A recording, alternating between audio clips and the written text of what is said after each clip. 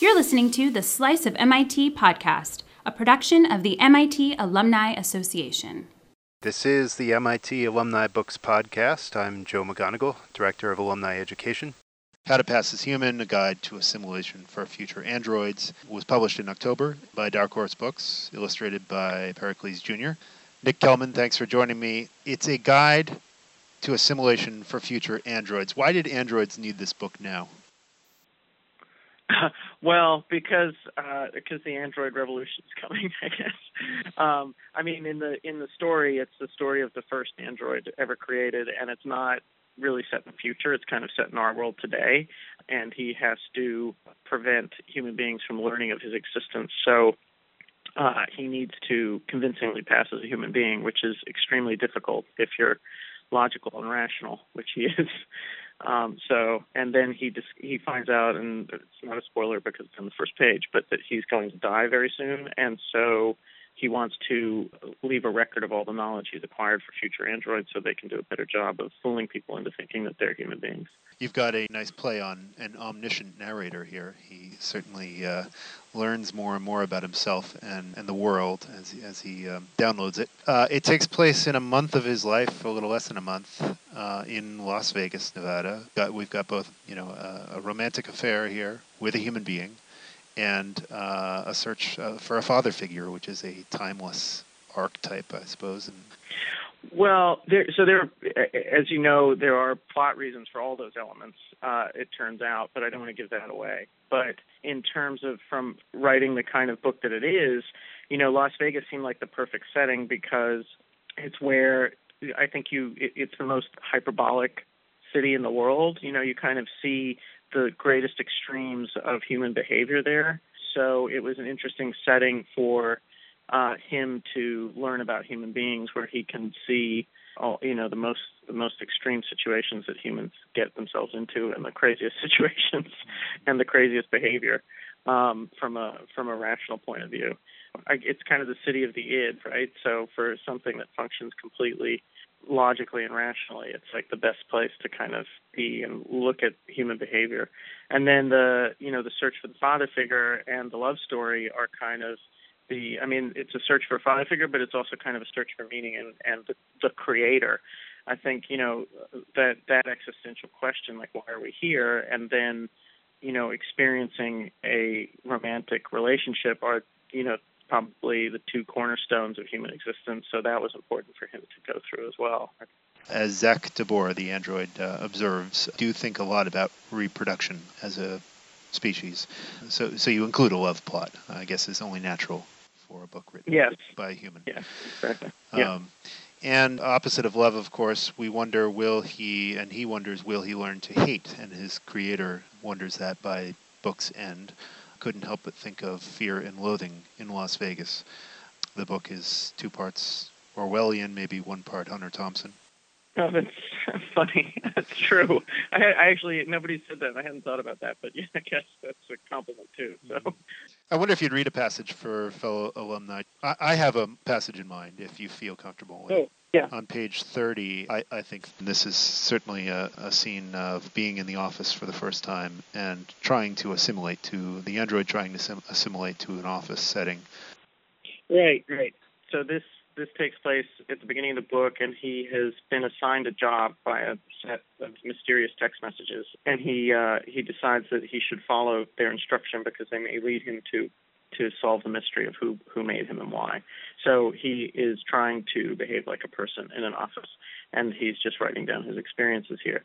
So topics by percentage of time discussed were 1, 28% their personal lives, 2, 16% their friends' personal lives, 3, 12% other coworkers' failings at work and as human beings, 4, 8% sporting events or narratives they had watched, read, played, 5, 4% what they had eaten recently, and 6, 2% other.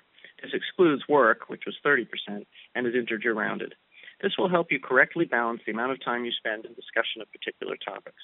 To determine what to discuss, see the rest of this record for the little assistance I can offer. After a few days, I tried to imitate this balance myself, but there was something about my execution that was apparently incorrect. I seem to have difficulty identifying which elements of these topics deserved focus. For example, one day one coworker asked a group of others if they could believe another coworker, quote, still drove that shitty old Corolla, and this elicited laughter. But the next day, when I asked the same group if they could believe another coworker had just begun driving that, quote, shitty new Corvette, they did not laugh. Nor did they seem to be interested when I described the shape of the plates during my previous evening's invented meal. The fact that one coworker always attached paper clips to documents at inconsistent angles, or the fact that the red part of the spectrum was 63% more frequent in the television program I had watched. The only comfort during this period was these interactions between humans indicated they understood each other as poorly as I understood them.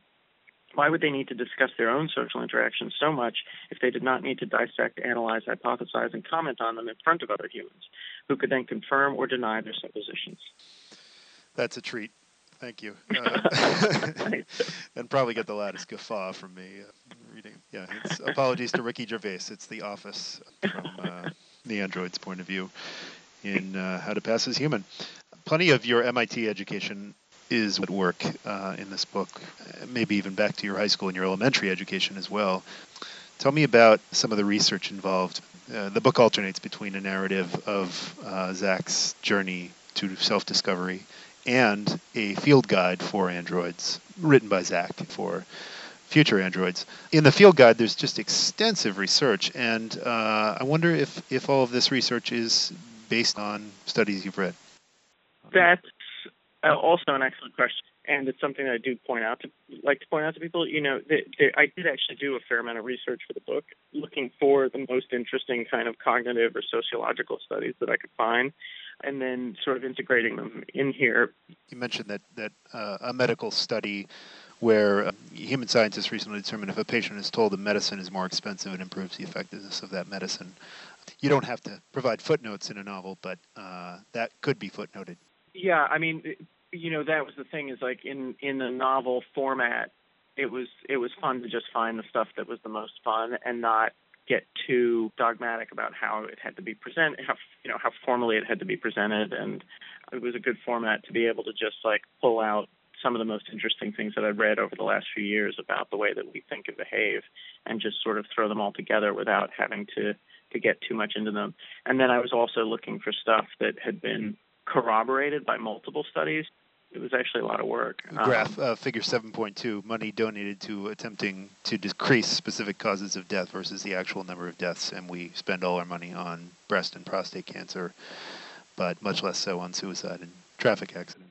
Yeah, exactly. Also true. I mean, yeah, there's a lot of factual information in there, or certainly information that came from real research. So.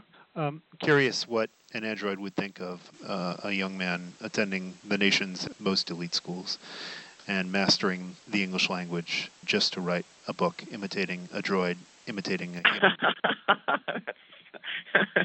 I don't know. It's a good question. I think he would be. I don't know what he would think of that.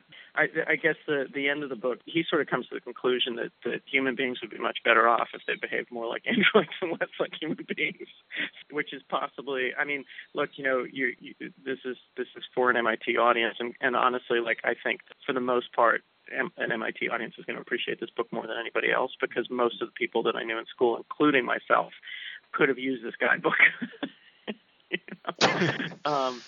Because it's a place full of ultra rational people who struggle with thought processes that aren't based on data. So and very ordinary experiences like going to college and living in a city.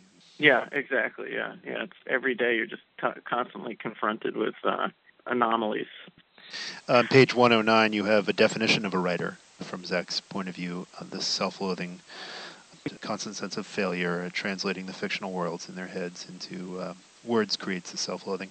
Have there been times in your writing career when you felt as skeptical about being a writer?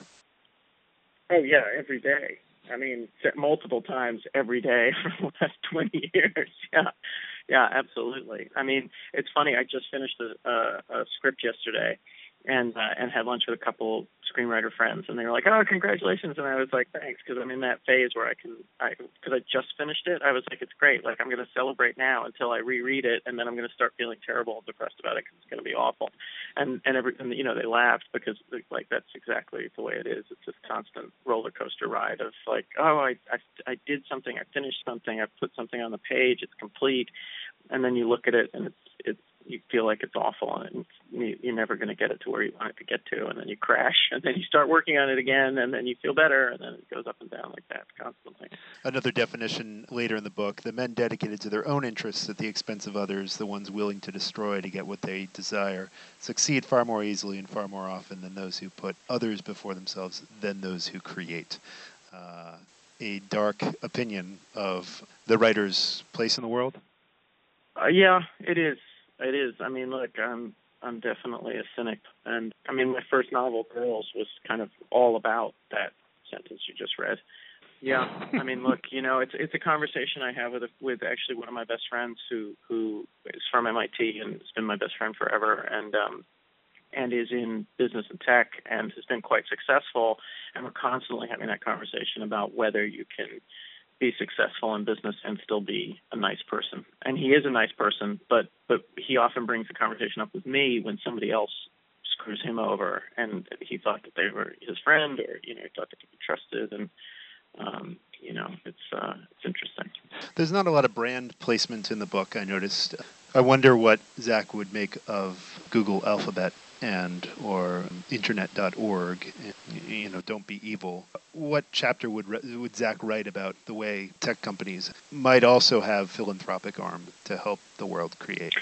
I mean, that's an incredibly complicated question. I mean, I guess I'd like to believe that behavior on the part of companies is altruistically motivated, but I mean, I honestly think that it's a PR thing. I mean, it's actually very, very interesting as a creator to talk about Google because they've done such a staggeringly good job of convincing everybody that they're the good guys.